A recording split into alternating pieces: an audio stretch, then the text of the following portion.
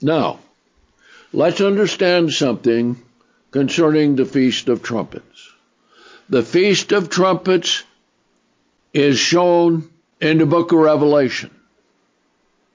And the Feast of Trumpets pictures the return of Jesus Christ. And the seventh trump, which is blown on Pentecost, pictures the resurrection. Now then, the return of Jesus Christ is not going to come all at once. Because God is interested in repentance. And God is interested that we all come to repentance before Him.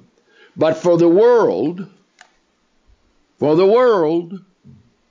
it's going to be the confrontation of God with all of the kingdoms of the world. So let's come to Isaiah, the 2nd chapter. Isaiah 2. Now, as we have pointed out, the book of Isaiah especially has so many things that are scattered concerning all the prophecies that take place in the Bible that you have to know and understand the sequence of the holy days in order to understand when these days come. Now here in Isaiah, the 2nd chapter, verse 8. Now the first part of Isaiah, the 2nd chapter, has to do with the setting up of the kingdom of God on earth and the beginning of the millennium. Then it goes backward to the time when the Feast of Trumpets is being fulfilled, and we'll read what happens with all of the nations. Here's what God says. And their land is full of idols. They worship the work of their own hands, that which their own fingers have made. And think of that. Isn't that true, everything that we have? Yes, indeed.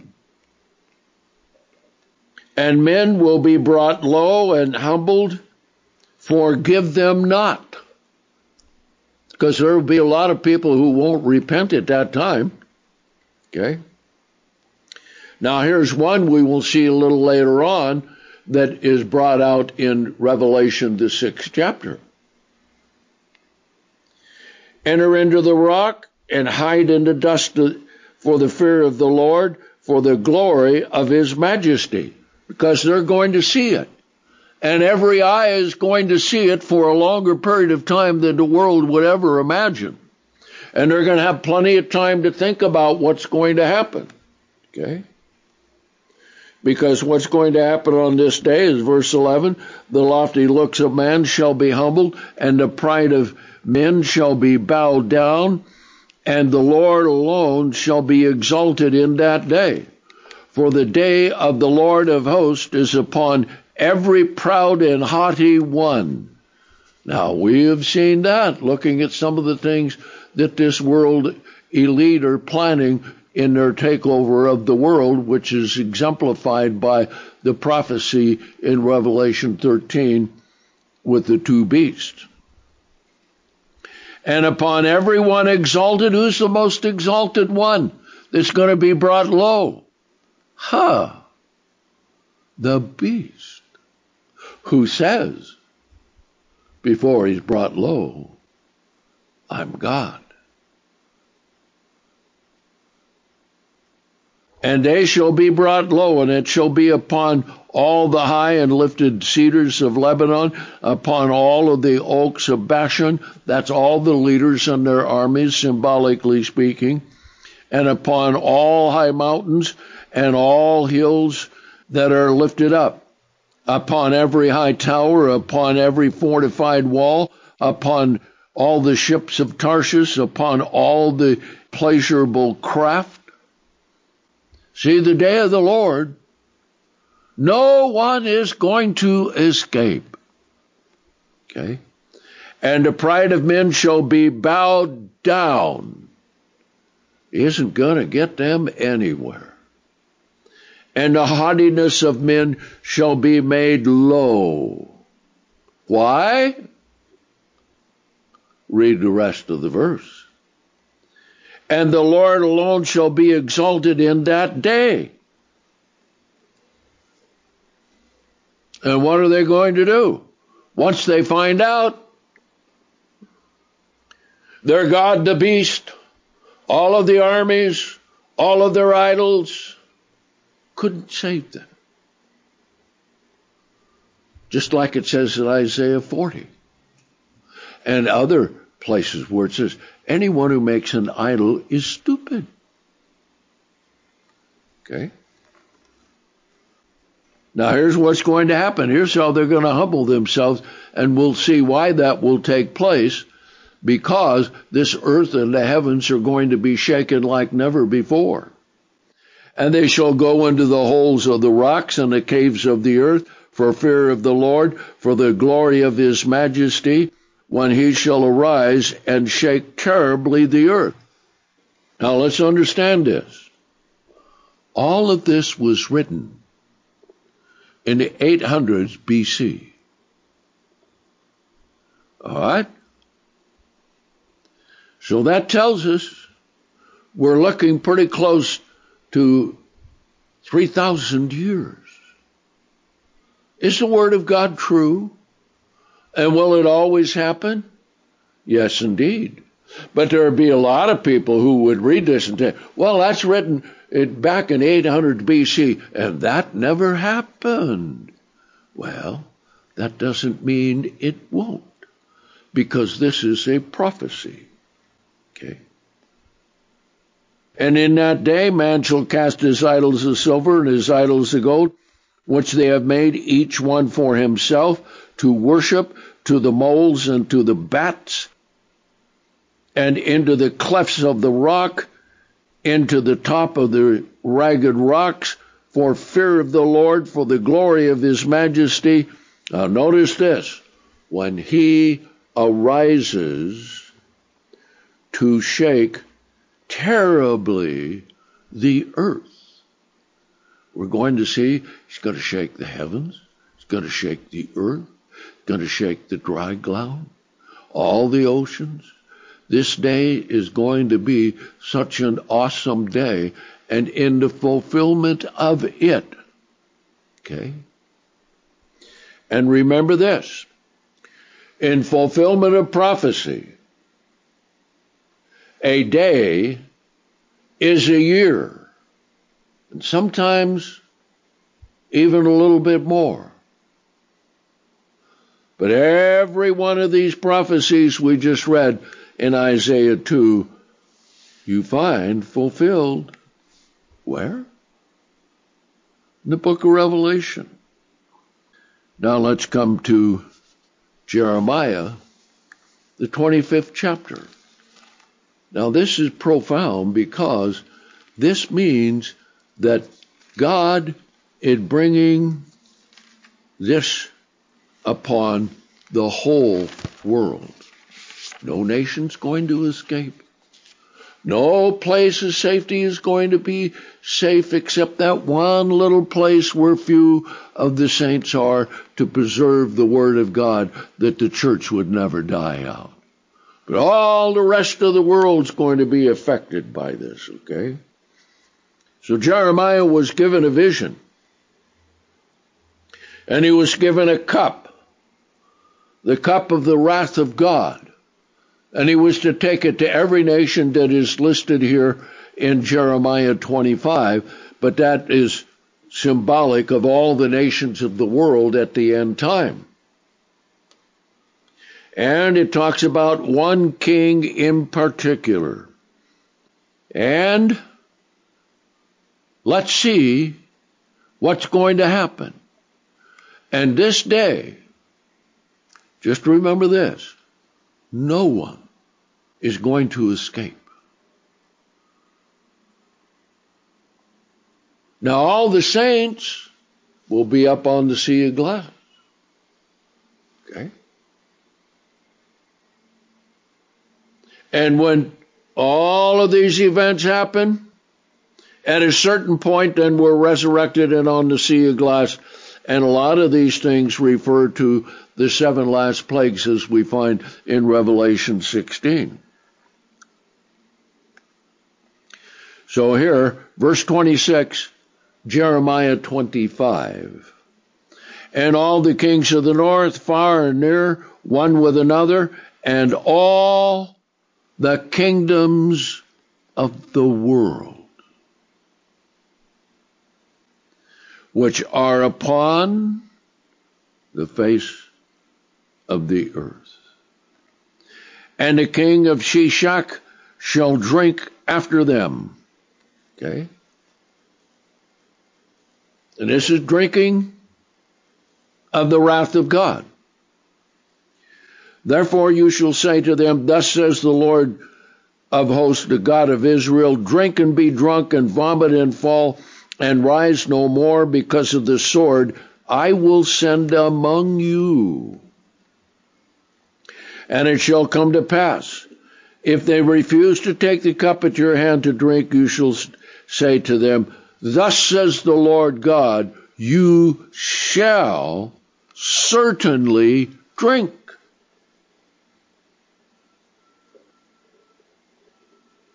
So how about that for being thorough and complete? For lo, I began to bring evil on the city, which is called by my name, Jerusalem. And that's when all of this starts to unfold.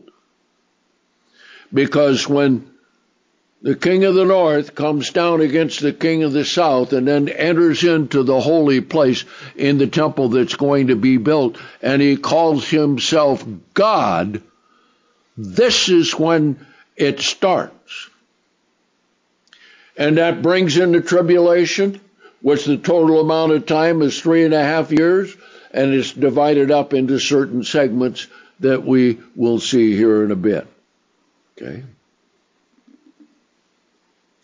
So he says to the rest of the world, if I start with my city, Jerusalem, shall you go unpunished? You shall not go unpunished, for I shall call for a sword on all the inhabitants of the earth, says the Lord. You want to fight? You want a war? Watch out when you fight against God, because the sword of the Lord is swift and sharp and powerful. Verse 30, and prophesy against them all these words, and say to them, the Lord shall roar from on high, and shall utter his voice from his holy habitation. He shall mightily roar over his dwelling place. He shall give a shout like those who tread out grapes against all the people of the earth. So, brethren, and think about this. The finality of all of this we are going to see when we're on that sea of glass. Now, all that takes place leading up to it is going to be awesome indeed in itself and according to the Word of God. Okay. Now, here's why. A noise shall come from the ends of the earth, for the Lord has a controversy with the nations, every nation on earth. He shall plead with all flesh. That's what it is. And these things come in hopes that there may be some repentance. And we will see, yes, there will be some repentance. Okay? And he will give those who are wicked to the sword, says the Lord. Thus says the Lord of hosts, behold, evil shall go forth from nation to nation. It's going to encompass the whole world. And a great whirlwind shall be stirred up from the farthest corners of the earth, and the slain of the Lord shall be at that day from one end of the earth even to the other end of the earth, and they shall not be mourned, nor gathered, nor buried. They shall be as dung on the ground. Why? Because they have all followed Satan the devil, and they have all rejected the truth of God. Now notice how he blames the shepherds. Verse 34, howl, you shepherds, and cry, and wallow yourselves in the ashes, you lords of the flock, for the day of your slaughter and your scattering are fulfilled, and you shall fall like a choice vessel.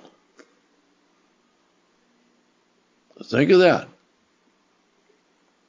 All you wondrous ministers on Daystar and TBN and the Pope and all of the cardinals and bishops and everything else, pay attention, because it's coming on you like never before. And the shepherds shall have no way to flee, nor the lords of the flock to escape.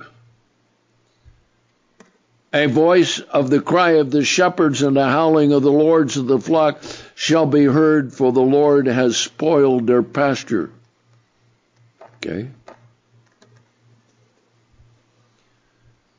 Just because God takes a long time to come to this place doesn't mean it won't occur exactly as God has said. Verse 37, and the peaceful pastures are cut down because of the fierce anger of the Lord.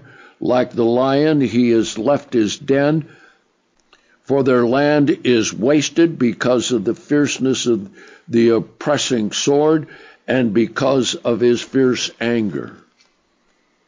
Now you read the book of Ezekiel, and it talks about the encirclement of doom. And that's what's going to happen. Okay? Now then, let's see how else this is going to occur. Okay? Let's come to Isaiah 40. See? This power and this return of Christ to the earth and the setting up of the government of God is such a fantastic and awesome thing. And it's scattered throughout the Bible. And when you put it all together and put all of these scriptures and then tie it in with the book of Revelation, then you get a full scope of what's going to happen. Because remember, Jesus said, as it was in the days of Noah before the flood, so shall it be in the days of the coming of the Son of Man. And what did God do? He destroyed all flesh.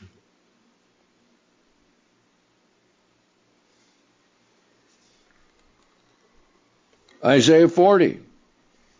Quite a chapter. You read this and you will see how much of the way that the book of Isaiah is written. Different parts from different time frames in the fulfilling of Scripture are placed in different places. And it has to be, as we have covered, rightly divided and put together in order to understand it. Isaiah 40 and verse 3. A voice is calling out of the wilderness, prepare the way of the Lord and make straight in the desert a highway for our God. Okay. A type of that fulfillment was John the Baptist. But then it goes right into the end. Right where it is when God says he's going to shake the heavens and shake the earth. All right, let's read it. Every valley shall be exalted, and every mountain and hill shall be made low, and the crooked places shall be made straight, and the rough places plain.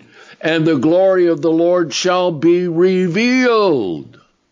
Now we will see that as the sign of the Son of Man. And the whole world is going to see this because the return of Jesus Christ happens in 3 phases, as we will see. Not all at once. And why does God do it that way? because he's interested in repentance. The glory of the Lord shall be revealed, and all flesh, that is, all those who were alive at that time, shall see it together, for the mouth of the Lord has spoken. Now think about that for a minute. Whatever God says will be, because he's God. And when he speaks it, he means it. All right, let's come to Isaiah 24.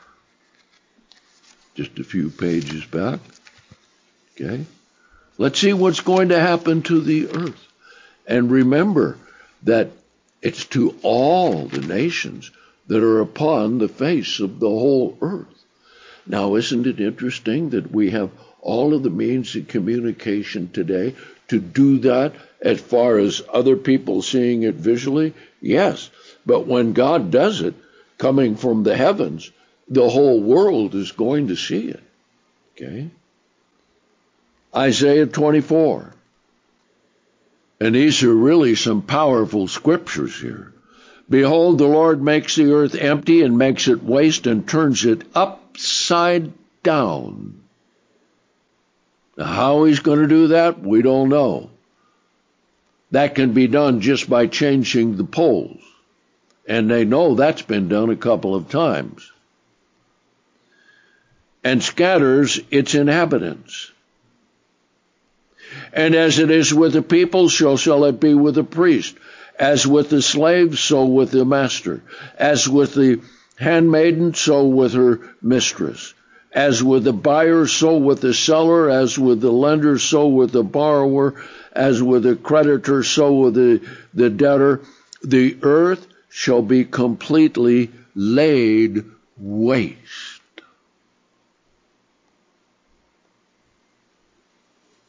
That's going to happen. See, because everything of man must be destroyed. And think about all the things that men have done to make caves, to have secret places. Well, when God shakes the whole earth, he's going to crush all of those to nothing, because they were dens of iniquity for demons and Satan. Okay? For the earth shall be utterly laid waste and utterly stripped, for the Lord has spoken this word. The earth mourns and languishes, the world withers and languishes, the proud of the earth wither. Yes, it's going to be a day of great humiliation. And the earth is defiled. That's what's happening right now. That's why we're having all the difficulties we are, wherever you look in the world. There are problems, there are crises, there are droughts, there are economic factors, there are perversions, and like I have covered with the sexualization of the world, trying to make it just like Sodom and Gomorrah.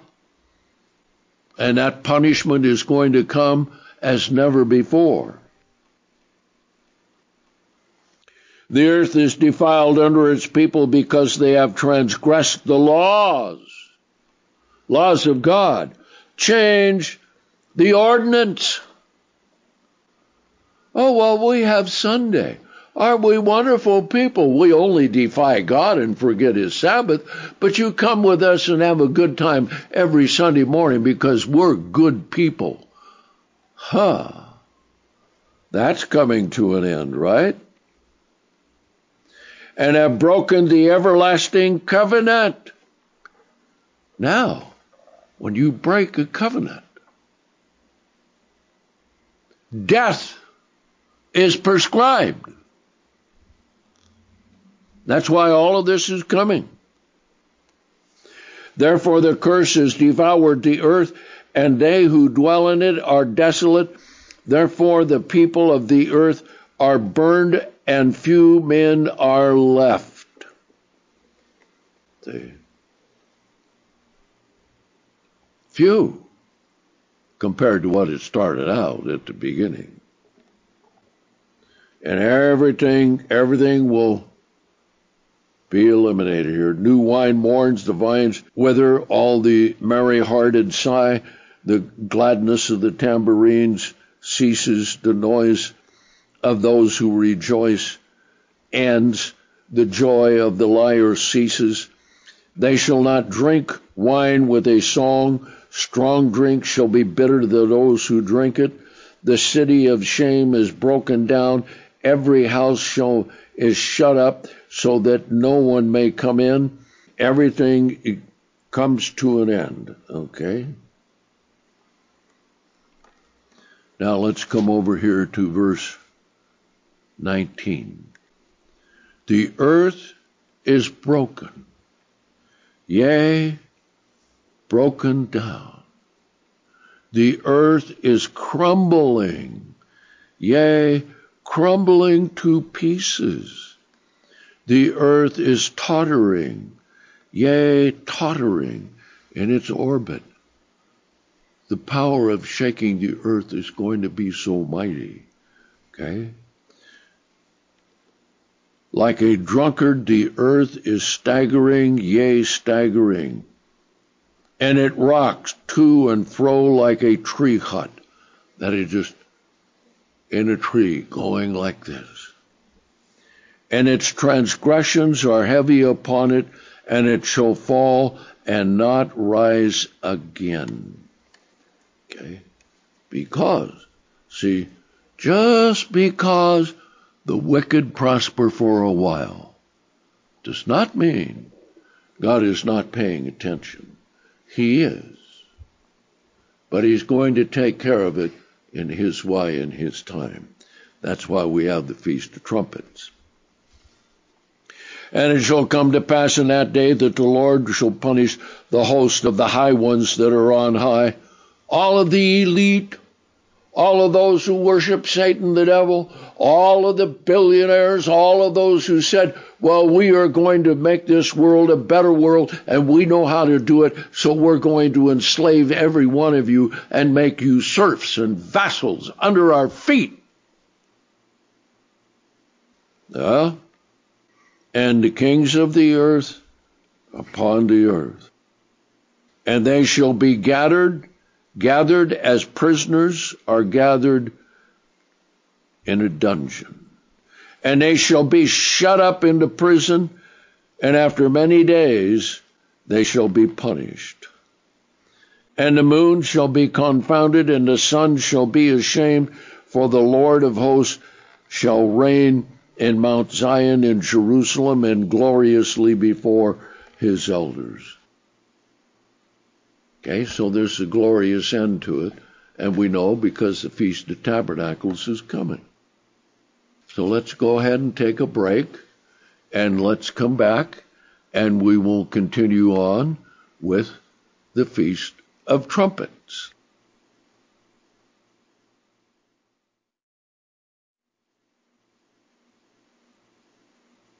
Now let's continue on with the Feast of Trumpets 2023.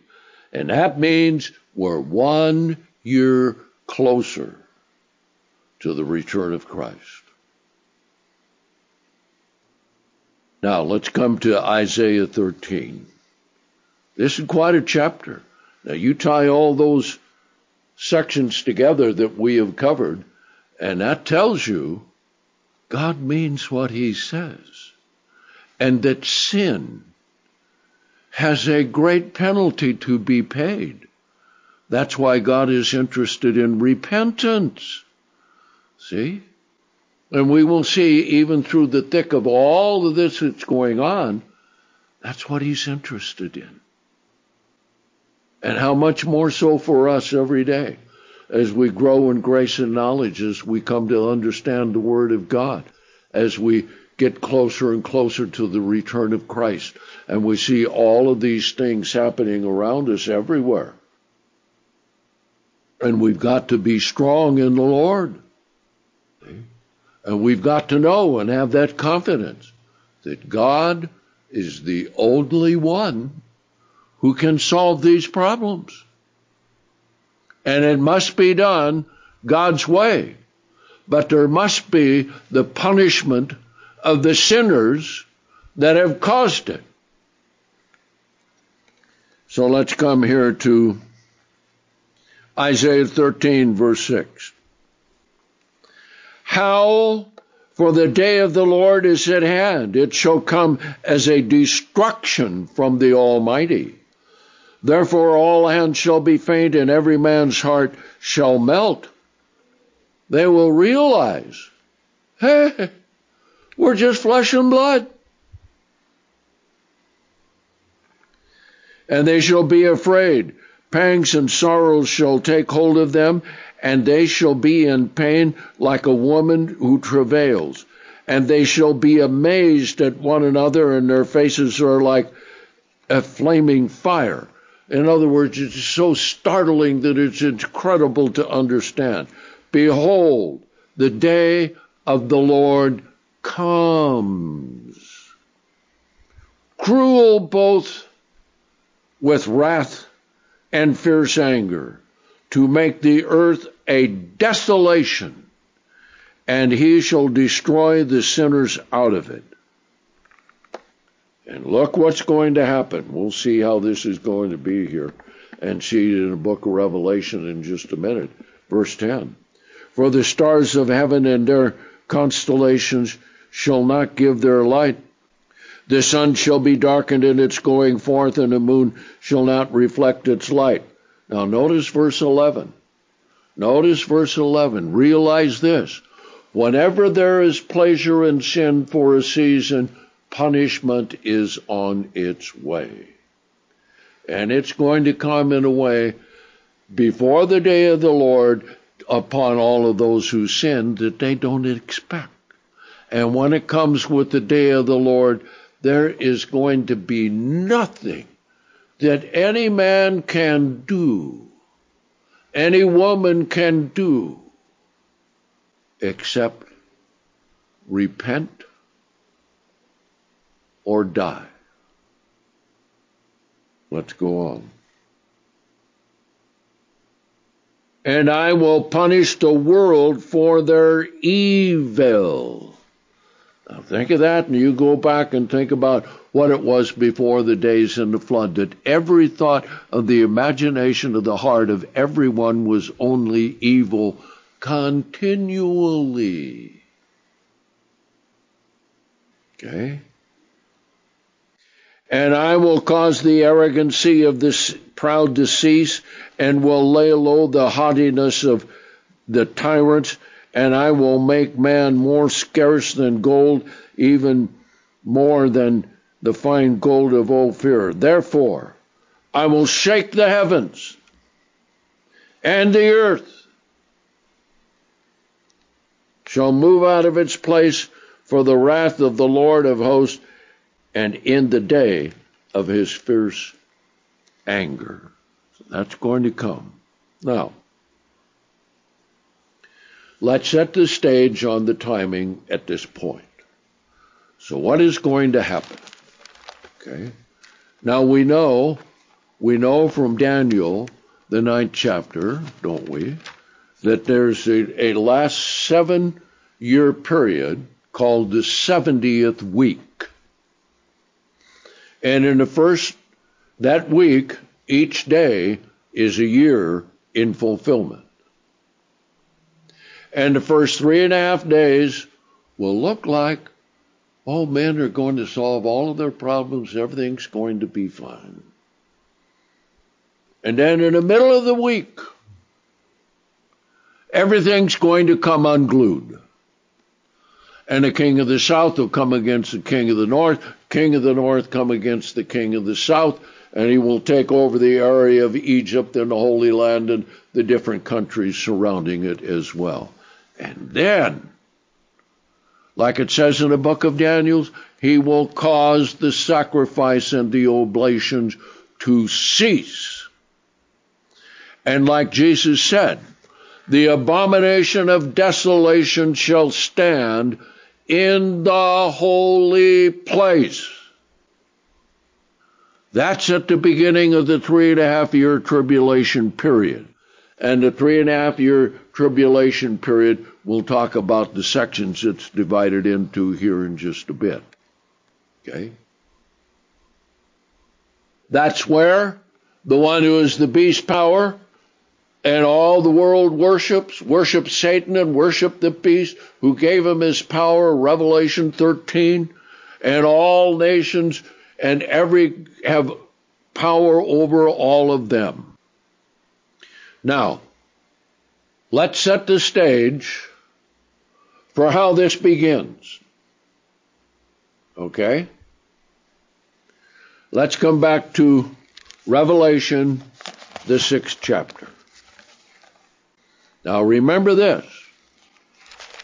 Revelation 5 tells us that nothing is going to happen on the earth except that it is orchestrated from the throne of God. And everything is written in the scroll sealed with 7 seals. And those seals are opened up in sequence. And the first seal that is opened up is the great false religion that's going to encompass the whole world. And the whole world will follow it. And they will worship the beast as God in the flesh. Okay? And as we now know, they're going to have a new Bible written by artificial intelligence. And when they're done with that, the whole world's going to rejoice and be happy and come together because God has given it into the hand of Satan to do that. Okay? So that's the first seal. Then the second seal, the beast power comes into power. And then when he enters into the Holy of Holies, that's when the tribulation begins, as Jesus said in Matthew 24. He said, therefore, when you see the abomination of desolation spoken of by Daniel the prophet, let the one who reads understand. Now that last phrase was put in there by John the Apostle when he was canonizing the New Testament, because the temple, when he wrote that phrase in there in canonizing the New Testament, the temple was gone. Yet in Revelation 11, the 2 witnesses are there, and God told him to rise and measure the temple. That's why it has to be built. Okay? Now then, when it comes to the point that the Great Tribulation begins, this is when Israel goes into captivity wherever they are. And they will be in captivity for 2 years, as we find in Hosea 5:21 and chapter 6, verses 1 through 4. And at the end of 2 years, it says, God will raise Israel up. So at the end of 2 years is where we are when we enter in to the events in verse 12. Okay? There's going to be 2 years of war, 2 years of tribulation, as it's called, but that's not the day of the Lord, and that's not the wrath of God. Okay? Now, right in the middle of that, at the end of 2 years, God is going to make his first visible intervention in the world. And all of these other scriptures that we have read up to this point will begin to be fulfilled in rapid fire order for the next year and a half. Now we'll see that in the book of Revelation. But let's come to verse 12. Okay? This brings us to the sixth seal. This is when everything changes. This is when God shakes the heavens, shakes the earth, and everything in it. Now, he shakes it more than once. And remember this, Satan is preparing the world for an invasion from outer space. So here we see the first phase of Jesus' return. Now, there are three phases to it that we'll cover. First one is here. Verse 12, when he opened the sixth seal, I looked, and behold, there was a great earthquake, and the sun became as black as the hair of sackcloth, and the moon became as blood. We read that, right? Yes. And the stars of heaven fell to the earth as a fig tree casts its untimely figs when it's shaken by a mighty wind. Then, all right, here's what's going to startle the world. Verse 14.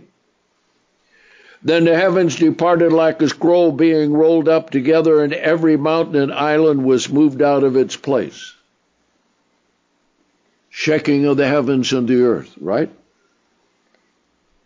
And the kings of the earth, and the great men, and the rich men, and the chief captains, and the powerful men, and every bondman, and every free man, hid themselves in the caves and in the rocks of the mountains, just like we covered in Isaiah, the 2nd chapter. See? Written 3,000 years ago. Now here we see the fulfillment. Right here at this point. Okay.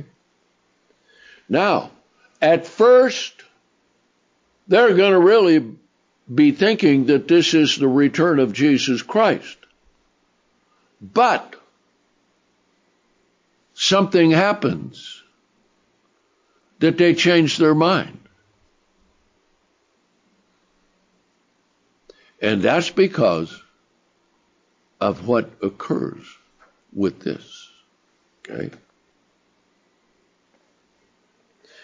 And they said to the mountains and the rocks, fall on us and hide us from the face of him who sits on the throne and from the wrath of the Lamb, for the great day of his wrath is come. Just started. Okay? Who has the power to stand? Now, what is this when the heavens are rolled back like a scroll? What's that going to reveal? Okay? The first phase of the coming of Christ. But it will take more time until he and the saints come on the earth, and that's what the Feast of Trumpets is all about. Now let's pick it up here. Matthew 24 and verse 29. Okay? Matthew 24 and verse 29. It says, but immediately after the tribulation of those days, the sun shall be darkened, Revelation 6:12. The moon shall not give her light, Revelation 6:12. And the stars of heaven shall fall to the earth, and the powers of the heavens shall be shaken. Okay? Now, why have the heavens roll back as a scroll? Boom! So that everyone can see this. And everyone is on the whole earth is put on notice that God, the creator who made heavens and earth, is intervening directly in the affairs of this world. Now, when it's rolled back, then what's going to be? All right? We'll see it right here, verse 30. Then shall appear the sign of the Son of Man in heaven. What is the sign of the Son of Man in heaven? Okay. So Christ is not going to come, boom, right to the earth. He's going to roll back the clouds, the sky, the heavens, and there's going to be the sign of the Son of Man. He's giving them notice I'm coming, everybody. I'm coming. Then shall all the tribes of the earth mourn when they shall see the Son of Man coming on the clouds of heaven with power and great glory. Okay? Now, what is that going to be like? And how long will that be? The next major event is going to be the resurrection of the saints, but that won't take place for another year from the opening of the heavens. So what do we have? We have here in Malachi, the 4th chapter, where it talks about the Son of Righteousness shall arise. So the sign of the Son of Man in heaven above is the Son of Righteousness as depicted in Malachi, the 4th chapter. Okay? So there will appear out there in the heavens, because they're rolled back as a scroll, there will appear another sun. And people at first are going to be startled. And we will also see this will lead to a great repentance, because God is interested in repentance. Right? All right. Malachi 4, verse 1. Behold, the day is coming, burning like a consuming oven, and all the proud and every doer of wickedness shall be stubble. And the day that comes shall burn them up, says the Lord of hosts, and shall leave them neither root nor branch. Now this can also be carried out to the time of the lake of fire. Okay? But this tells us, not yet, in verse 2. But unto you who fear my name, the Son of Righteousness shall arise. That's the sign of the Son of Man, Matthew 24. So the heavens roll back as a scroll, and boom, there it is. Another sun. Now, it doesn't come close to the earth. It's out there somewhere. How far away from the earth, we don't know. But there it is. So there will be a time when this is there, and this will be there for one whole year. From Pentecost to Pentecost. Now, and healing shall be in its wings, and you shall go out and grow up like calves in a stall. Okay? Now then, let's come back to Revelation 6. Let's look at the first reaction that God wants, and showing the sign of the Son of Man and rolling back the scroll, the heavens like a scroll, so that this sun can be seen. And they know it's from God. Okay? So here's what happens. Revelation 7. What do we have in Revelation 7? We have the greatest mass repentance ever in the history of the world. Starting with the 144,000 of the children of Israel. So after the heavens roll back and everything's shaken out of its place, then there will become a calm. And that calm will last from Pentecost to trumpets.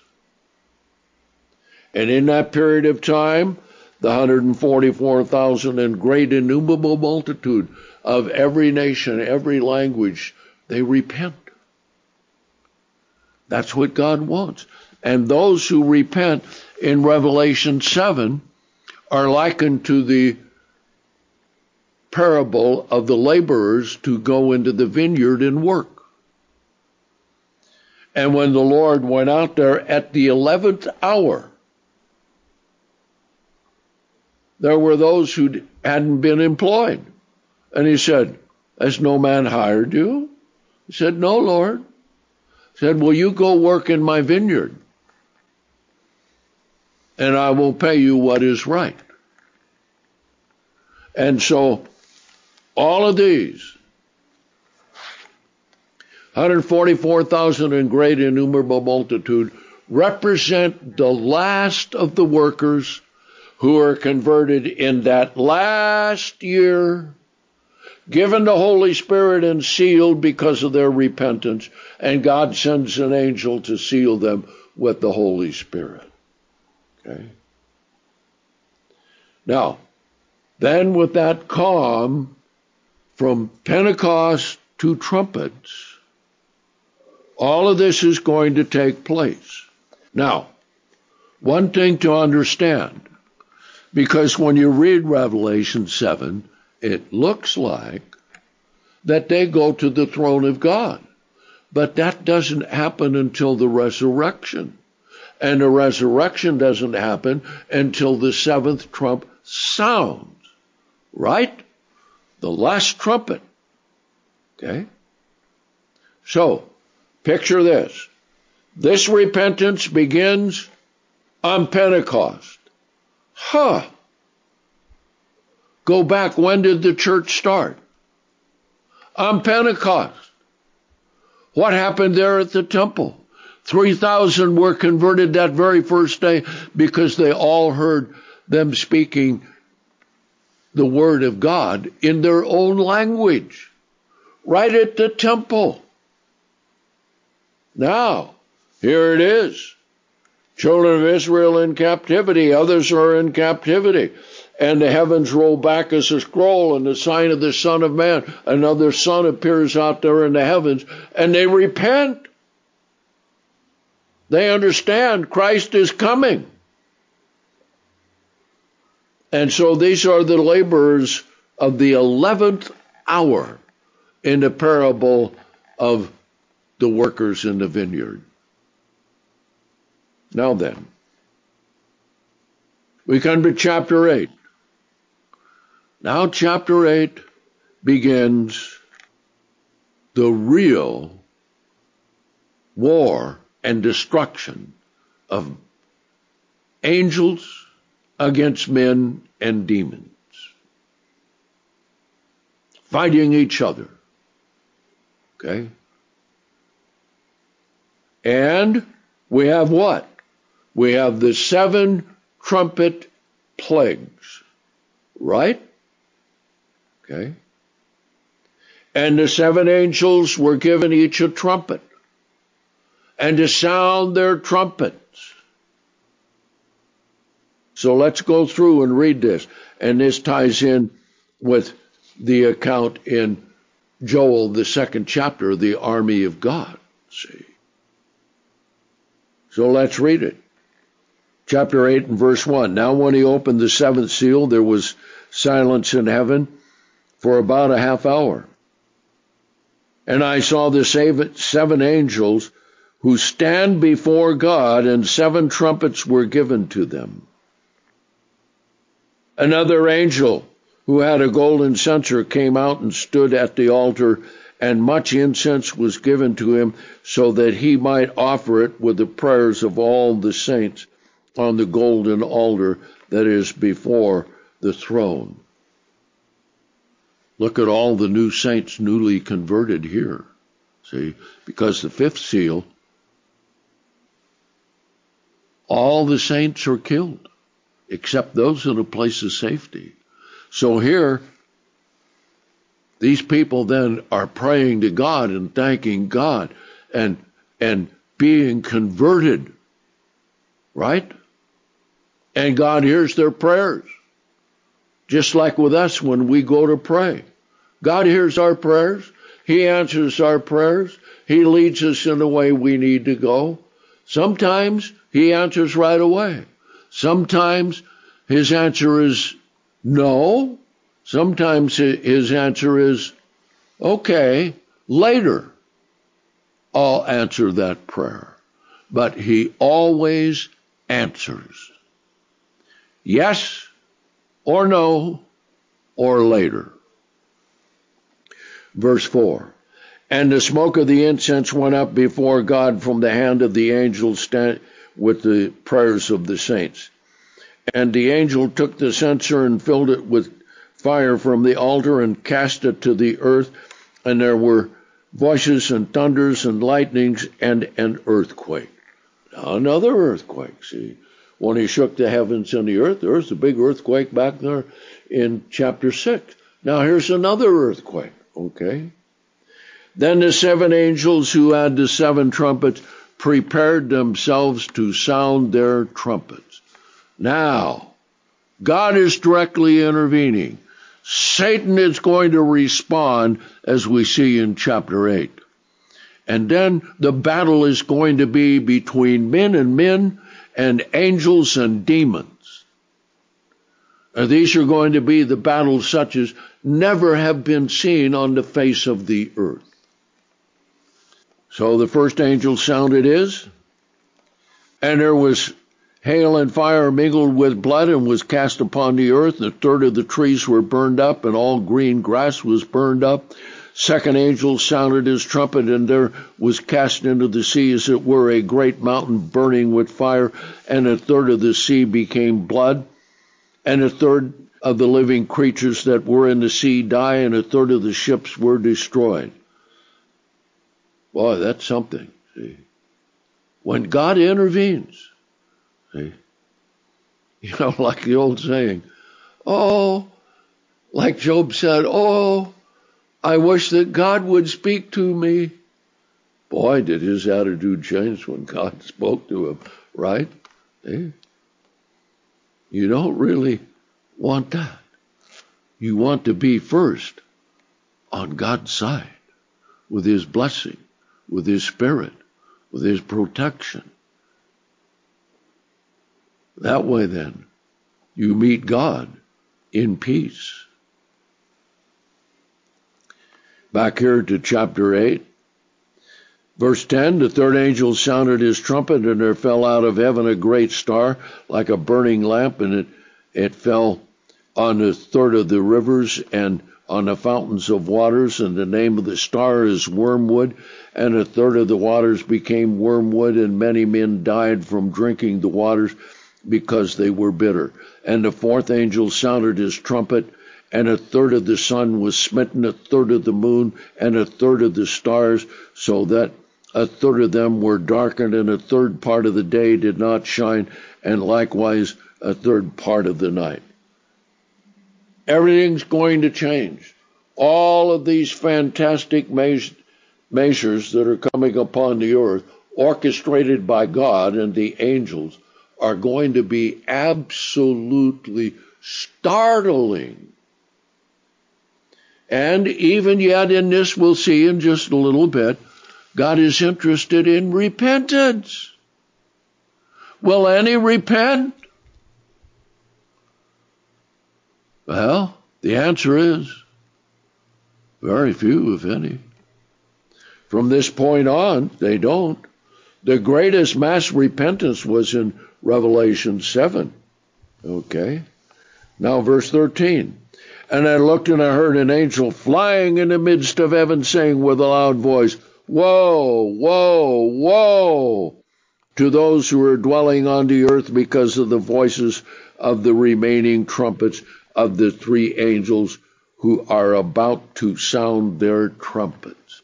Now, how far on down into that last year and a half is that going to be? We don't know. Okay? Now, notice, all of these trumpets are numbered 1 through 7. There's the first, there's the 7th, and the 7th one is the last one, and that's the one for the resurrection of the saints. Right? Yes. So we go from Pentecost to Pentecost. Boom. The resurrection. Okay. But here with the 5th angel, okay, let's see what happens with this. Now this becomes even more intensified with Satan and the demons and men fighting against each other and demons against demons, and it's just a great massive mess of war. And the fifth angel sounded his trumpet, and I saw a star fall from heaven to the earth, and there was given to him the key to the bottomless abyss. Now this star is an angel who descended from heaven. Okay? Now he opened the bottomless abyss. That's the prison of the demons. How many are there? We don't know. But when these come out with a great plague, it's going to be awesome indeed. So when they came out, verse 3, then the locusts came unto the earth, and the smoke and power was given to them, as scorpions of the earth have power. And it was given to them that they should not damage the grass of the earth, because there's a space of time of 4 months, right? And whenever grass burns, if you have any water, what does it do? It grows, right? The grass has no understanding about all of these things going on. It's just grass. God made it so it's in the soil, and if it's dry, it won't grow. If you give it water, it will grow. So a third of the grass was burned up previously, so now, with a space of time between, and probably rain as well, now there's grass. So you don't hurt the grass of the earth, nor any green thing, nor any tree, but only the men who do not have the seal of God in their foreheads. Okay? So this means God is giving protection to the 144,000 and great innumerable multitude. And it was given to them that they should not kill them, but they should be tormented 5 months. So, 5 months, huh? All right? From Pentecost to Pentecost is 12 months. From trumpets to trumpets in a leap year is 13 months. Okay? So that's probably what it's going to be like in that last year. And their torment was like the torment of a scorpion when it stings a man. And in those days men will seek death, but will not find it. And they shall desire to die, but death shall flee from them. Okay? And the appearance of the locusts was like horses prepared for war, and on their heads were crowns like those of gold, and their faces were like the faces of men, and they had hair like women's hair, and teeth were like those of lions. Okay? Now then, great weapons, demonic weapons. And they had breastplates like iron breastplates, and the sound of their wings is like the sound of chariots being drawn by many horses running to war. And then, it says here, and they had tails like scorpions and stingers, and they were given power to injure men with their tails for 5 months. Now notice verse 11. And they had a king over them, the angel of the abyss, and his name in Hebrew is Abaddon, and his name in Greek is Apollyon. Satan, the devil himself. The first woe is past. Behold, after this, 2 more woes are still to come. Okay? Then the sixth angel sounded, in the greatest army in the history of the world, 200 million, stretching from the far east all the way to the Holy Land. They're gathered to this battle. All of the armies don't come all at once. Some of them come, and then the river Euphrates is dried up so they can come and fight. Okay? Now notice what happens. Great destruction, and a third of men died because of it. Okay? Now, verse 12. And I saw the horses in division, and those sitting on them who had fiery breastplates like that of Japheth and brimstone, and the heads of the horses like the heads of lions, and fire and smoke and brimstone shoot out of their mouths, and by these 1/3 of men were killed. Great slaughter, all right? Such as never has been, by the fire and the smoke and the brimstone that shoot out of their mouths. For their power was in their mouths, for their tails are like serpents and have heads, and with them they afflict wounds. Now notice a very key thing here in verse 20. All of this going on.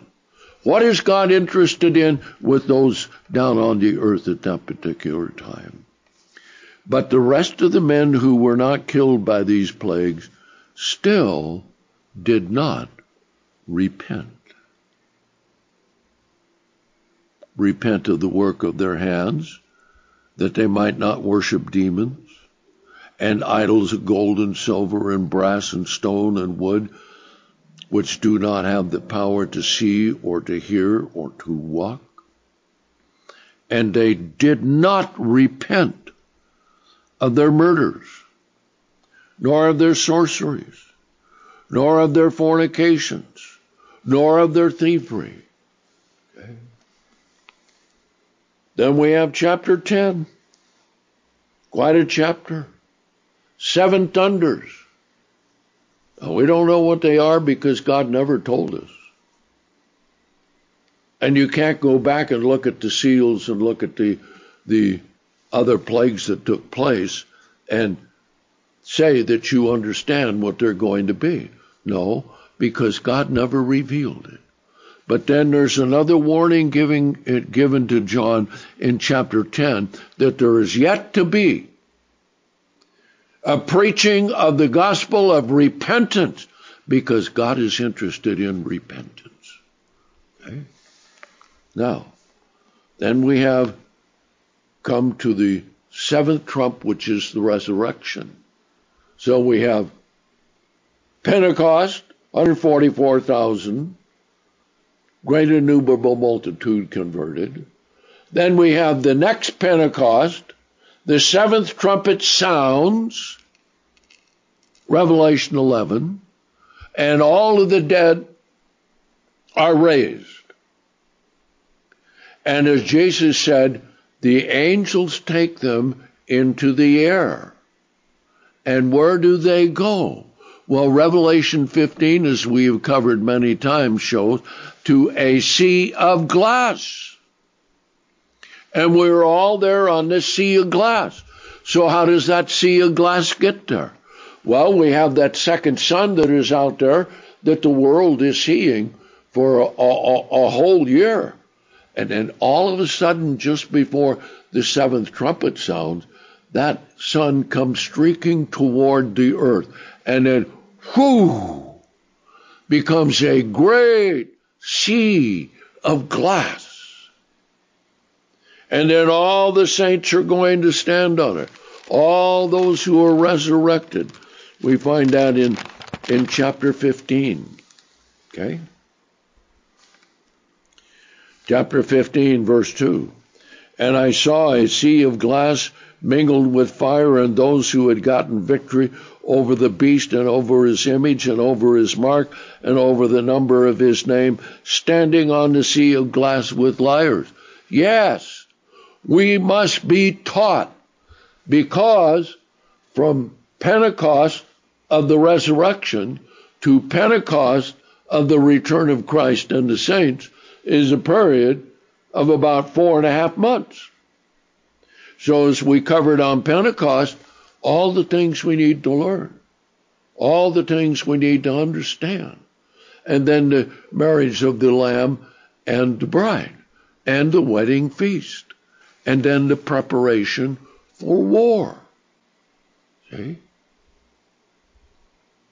Now, this is when we all see the 7 last plagues when we're standing on the sea of glass.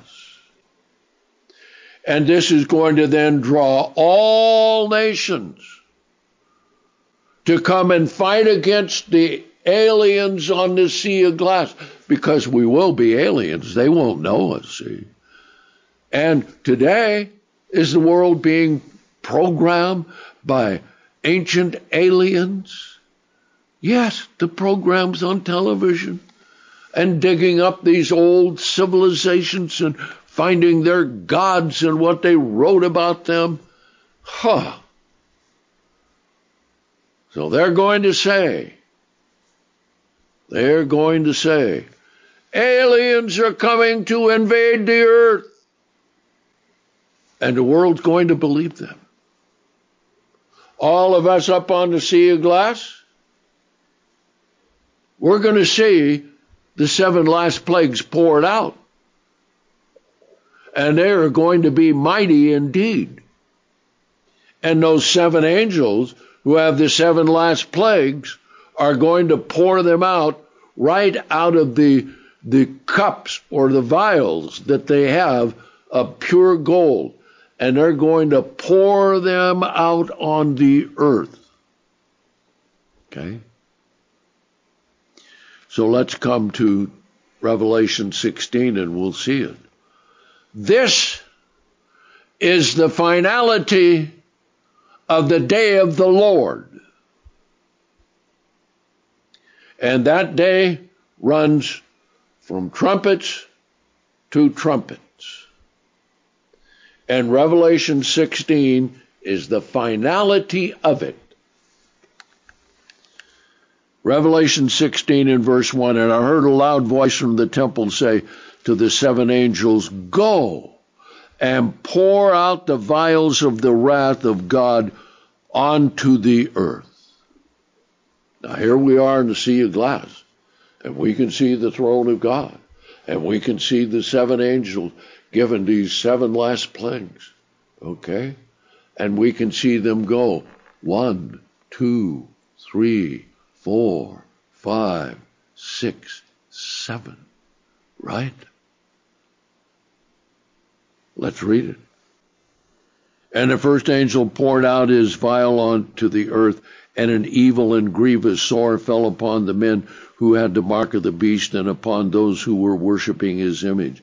And the second angel went out. Now look, understand, all of these weapons of God, he always uses, right? You go back and read the plagues that God brought upon the Egyptians, same thing, okay? Second angel went out and poured his vial in the sea, and it became blood like that of a dead man, and every living soul in the sea died. How about that? All those who believe in immortality of the soul, the word there is suke, which is translated soul in the King James. They didn't even understand where it said that all the souls in the sea die, and that means all the living things in the sea. Okay? So the soul can die, even in men and in beasts. Verse 4, the third angel poured out his vial in the rivers and the fountains of water, and they became blood. Now, how do the angels look at these things, having known the whole history of mankind and what all men have done and Satan has done and the demons have done, and bringing this great evil upon the earth? These are horrible and terrible and unbelievable plagues. But how do the angels look at them? Verse 5. Then I heard the angel of the waters say, you are righteous, O Lord, who are and who was, and even the Holy One, and that you have executed this judgment. For they have poured out the blood of the saints and the prophets, and you have given them blood to drink, for they are worthy. And I heard another voice from the altar say, yes, Lord God Almighty, true and righteous are your judgments. Yes, to bring these things upon Satan and the demons and the men who follow them. And the fourth angel poured out his vial upon the sun, and power was given to it to scorch men with fire. And the men were scorched with great fire and blasphemed the name of God. Okay? Who has the authority over these plagues, and did not repent to give him glory. Again, even in all of this, God is interested in repentance, right? Okay. So then the fifth seal is poured out upon the throne of the beast, and his kingdom became full of darkness, and they gnawed their tongues because of the pain, and they blasphemed the God of heaven because of their pains and their sores, yet they did not repent of their work. Again, repentance. See? The sixth angel poured out his vial upon the river Euphrates, and the waters were dried up, so that the way of the kings of the east from the rising of the sun might be prepared. Then I saw three unclean spirits. Okay? In order to bring all the nations together, the final deception on them occurs right here in verse 12. And I saw three unclean spirits like frogs come out of the mouth of the dragon, out of the mouth of the beast, out of the mouth of the false prophet.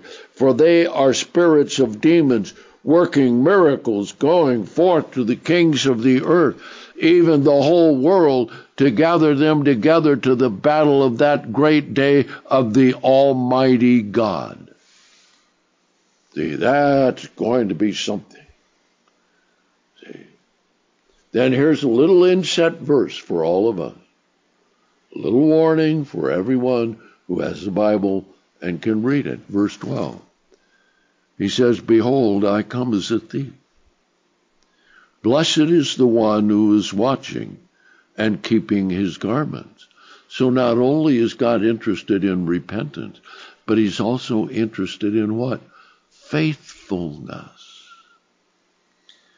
So that he may not walk naked and they may not see his shame.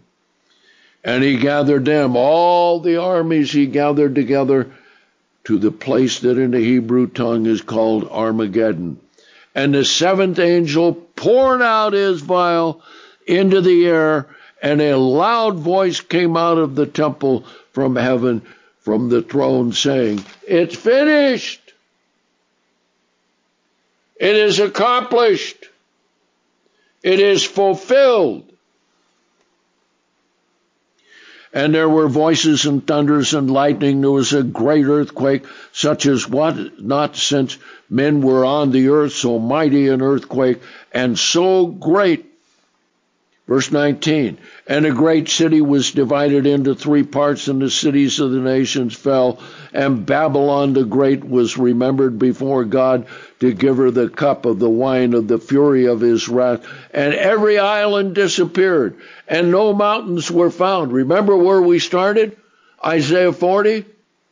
Every valley shall be exalted, and every hill shall be brought low in the mountains. Okay? And great hail, each the weight of a talent, 180 pounds, fell down from heaven upon men, and men blasphemed God because of the hail, for the plague was exceedingly great. Okay? Now then, here comes the final fulfillment of the Feast of Trumpets. And whenever there's an ending, there's always what?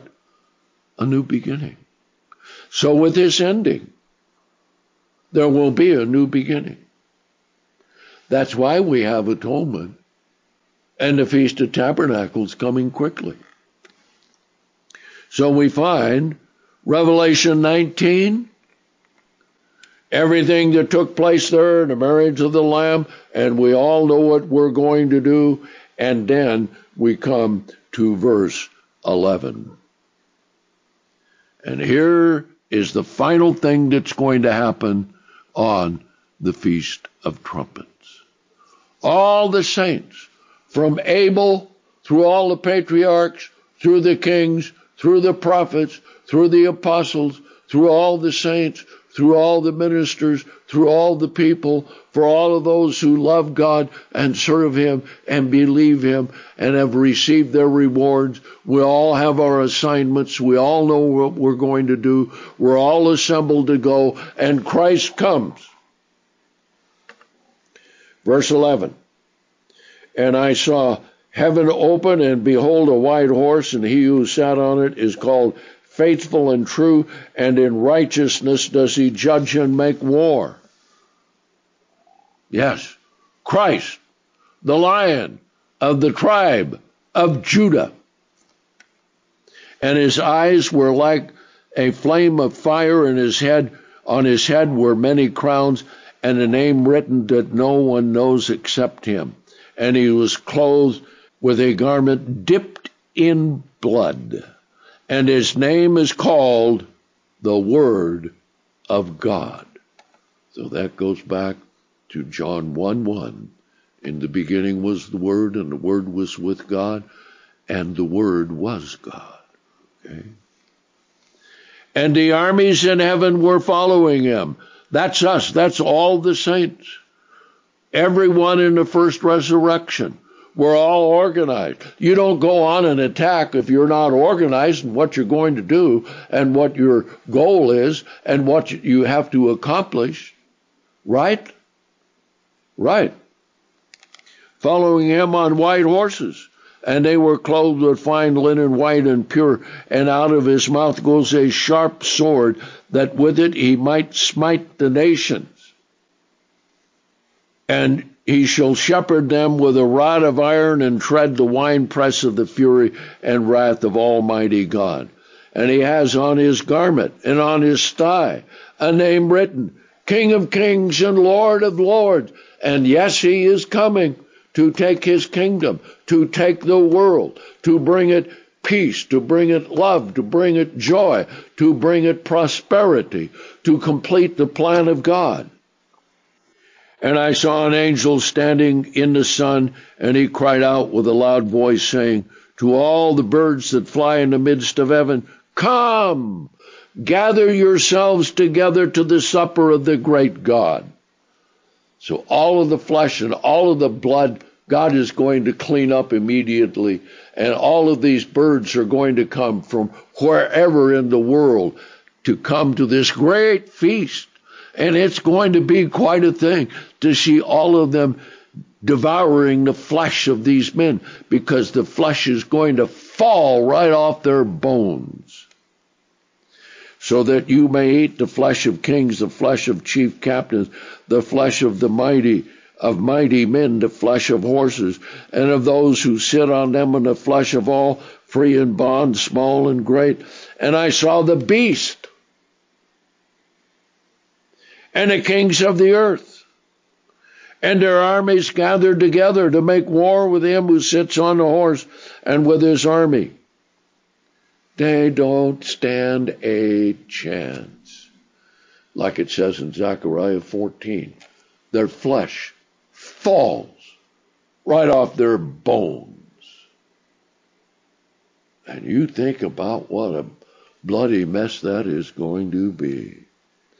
And the beast was taken, and with him the false prophet, verse 20, who worked miracles in his presence, by which he had deceived those who received the mark of the beast and those who worshipped his image. These two were cast alive into the lake of fire, which burns with brimstone.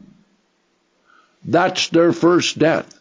And their second death will be the same thing. And the rest were killed by the sword of him who sits on the horse, even the sword that goes out of his mouth, and all the birds were filled with their flesh. Now, to summarize all the events leading to the return of Jesus Christ and the saints on the earth, let's just do a quick review on the three phases of Jesus' return. Number one, the sign of the Son of Man in heaven, which shines from the east to the west which is the Son of Righteousness of Malachi 4:1. That happens on Pentecost. The great innumerable multitude and 144,000 repent and are saved. Then 1 year later, the second phase of the return of Christ comes, which is that the sign of the Son of Man comes down toward the earth, and when it gets into the atmosphere, it will burst out into a huge sea of glass. The resurrection will occur. We'll all be there from Pentecost until trumpets and all the events that will take place on the sea of glass we cover on Pentecost. Then the third phase of Jesus' return is with all the resurrected saints together coming as the army of God, as we just covered in Revelation 19. So, brethren, the meaning of the Feast of Trumpets is great and awesome, and various parts of the Bible bring it all out. So I took a little extra time to make sure we covered everything this Feast of Trumpets. So have a good Feast of Trumpets and prepare for Atonement and the Feast of Tabernacles, which are coming, which are likewise great and wonderful feast of God. And so we can say, Amen.